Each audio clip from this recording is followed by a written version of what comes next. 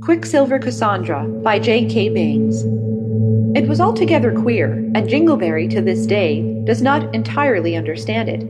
He had examined his heart as carefully as he knew how, and had arrived at the entirely reasonable conclusion that he was in love. He had every symptom of that malady. When Miss Marian Chapman was within range of his vision, there was room for no one else there. He suffered from that peculiar optical condition which enabled him to see but one thing at a time when she was present, and she was that one thing, which was probably the reason why, in his mind's eye, she was the only woman in the world, for Marian was ever present before Jingleberry's mental optic.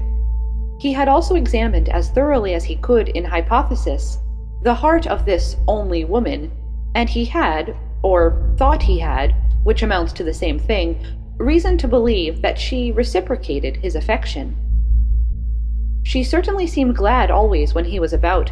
She called him by his first name, and sometimes quarreled with him as she quarreled with no one else. And if that wasn't a sign of love in a woman, then Jingleberry had studied the sex all his years, and they were 32, for nothing. In short, Marian behaved so like a sister to him that Jingleberry, knowing how dreams and women go by contraries, was absolutely sure that a sister was just the reverse from that relationship which in her heart of hearts she was willing to assume towards him, and he was happy in consequence. Believing this, it was not at all strange that he should make up his mind to propose marriage to her, though, like many other men, he was somewhat chicken-hearted in coming to the point. 4 times had he called upon Marian for the sole purpose of asking her to become his wife, and 4 times had he led up to the point and then talked about something else. What quality it is in man that makes a coward of him in the presence of one he considers his dearest friend is not within the province of this narrative to determine. But Jingleberry had it in its most virulent form. He had often got so far along in his proposal as, "Marian, will you, and there he had as often stopped, contenting himself with such commonplace conclusions as, "Go to the matinee with me tomorrow," or "Ask your father for me if he thinks the stock market is likely to strengthen soon," and other amazing substitutes for the words he so ardently desired, yet feared, to utter. But this afternoon, the one upon which the extraordinary events about to be narrated took place, Jingleberry had called resolved not to be balked in his determination to learn his fate. He had come to propose, and propose he would, ruat caelum. His confidence in a successful termination to his suit had been reinforced that very morning by the receipt of a note from Miss Chapman asking him to dine with her parents and herself that evening, and to accompany them after dinner to the opera. Surely that meant a great deal, and Jingleberry conceived that the time was ripe for a blushing yes to his long-deferred question. So he was here in the Chapman parlor waiting for the young lady to come down and become the recipient of the interesting interrogatory, as it is called in some sections of Massachusetts. "I'll ask her the first thing," said Jingleberry, buttoning up his Prince Albert, as though to impart a possibly needed stiffening to his backbone. "She will say yes, and then I shall enjoy the dinner and the opera so much the more. Ahem, I wonder if I am pale. I feel sort of, there's a mirror, that will tell." Jingleberry walked to the mirror, an oval, gilt-framed mirror, such as was very much the vogue 50 years ago, for which reason alone, no doubt, it was now admitted to the golden-white parlor of the house of Chapman. "Blessed things, these mirrors," said Jingleberry, gazing at the reflection of his face. "So reassuring.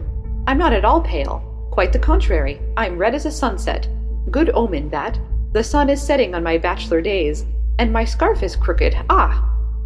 The ejaculation was one of pleasure, for, pictured in the mirror, Jingleberry saw the form of Marian entering the room through the portière. "How do you do, Marian? Been admiring myself in the glass," he said, turning to greet her. Here he stopped, as well he might, for he addressed no one. Miss Chapman was nowhere to be seen. "Dear me," said Jingleberry, rubbing his eyes in astonishment. "How extraordinary! I surely thought I saw her. Why, I did see her. That is, I saw her reflection in the glass. Ha! She caught me gazing at myself there and has hidden." He walked to the door and drew the portière aside and looked into the hall. There was no one there. He searched every corner of the hall and of the dining room at its end, and then returned to the parlor, but it was still empty. And then occurred the most strangely unaccountable event in his life. As he looked about the parlor, he, for the second time, found himself before the mirror, but the reflection therein, though it was of himself with his back turned to his real self, as he stood gazing amazedly into the glass. And besides this, although Jingleberry was alone in the real parlor, the reflection of the dainty room showed that there he was not so, for seated in her accustomed graceful attitude in the reflected armchair was nothing less than the counterfeit presentment of Marian Chapman herself. It was a wonder Jingleberry's eyes did not fall out of his head, he stared so. What a situation it was, to be sure, to stand there and see in the glass a scene which, as far as he could observe, had no basis in reality, and how interesting it was for Jingleberry to watch himself going through the form of chatting pleasantly there in the mirror's depths with the woman he loved. It almost made him jealous, though the reflected Jingleberry was so entirely independent of the real Jingleberry. The jealousy soon gave way to consternation, for to the wondering suitor, the independent reflection was beginning to do that for which he himself had come. In other words, there was a proposal going on there in the glass, and Jingleberry enjoyed the novel sensation of seeing how he himself would look when passing through a similar ordeal. Altogether, however, it was not as pleasing as most novelties are, for there were distinct signs in the face of the mirrored Marian that the mirrored Jingleberry's words were distasteful to her, and that the proposition he was making was not one she could entertain under any circumstances. She kept shaking her head, and the more she shook it, the more the glazed Jingleberry seemed to implore her to be his. Finally, Jingleberry saw his Quicksilver counterpart fall upon his knees before Marian of the glass, and hold out his arms and hands towards her in an attitude of prayerful despair, whereupon the girl sprang to her feet, stamped her left foot furiously upon the floor, and pointed the unwelcome lover to the door. Jingleberry was fairly staggered. What could be the meaning of so extraordinary a freak of nature? Surely it must be prophetic. Fate was kind enough to warn him in advance, no doubt. Otherwise it was a trick. And why should she stoop to play so paltry a trick as that upon him? Surely fate would not be so petty.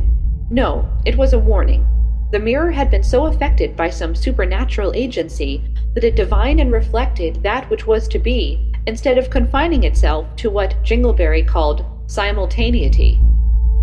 It led instead of following or acting coincidentally with the reality, and it was the part of wisdom, he thought, for him to yield to its suggestion and retreat. And as he thought this, he heard a soft, sweet voice behind him. "I hope you haven't got tired of waiting, Tom," it said. And turning, Jingleberry saw the unquestionably real Marian standing in the doorway. "No," he answered shortly. I have had a pleasant, very entertaining 10 minutes, but I must hurry along, Marian," he added. "I only came to tell you that I have a frightful headache, and, I can't well manage to come to dinner or go to the opera with you tonight." "Why, Tom," pouted Marian, "I am awfully disappointed. I had counted on you, and now my whole evening will be spoiled. Don't you think you can rest a little while, and then come?" "Well, I want to, Marian," said Jingleberry, "but, to tell the truth, I really am afraid I am going to be ill. I've had such a strange experience this afternoon. Tell me what it was," suggested Marian sympathetically. And Jingleberry did tell her what it was. He told her the whole story from beginning to end, what he had come for, how he had happened to look in the mirror, and what he saw there. And Marian listened attentively to every word he said. She laughed once or twice, and when he had done, she reminded him that mirrors have a habit of reversing everything, and somehow or other Jingleberry's headache went, and, well, everything went. End of A Quicksilver Cassandra. Recording by Rosie.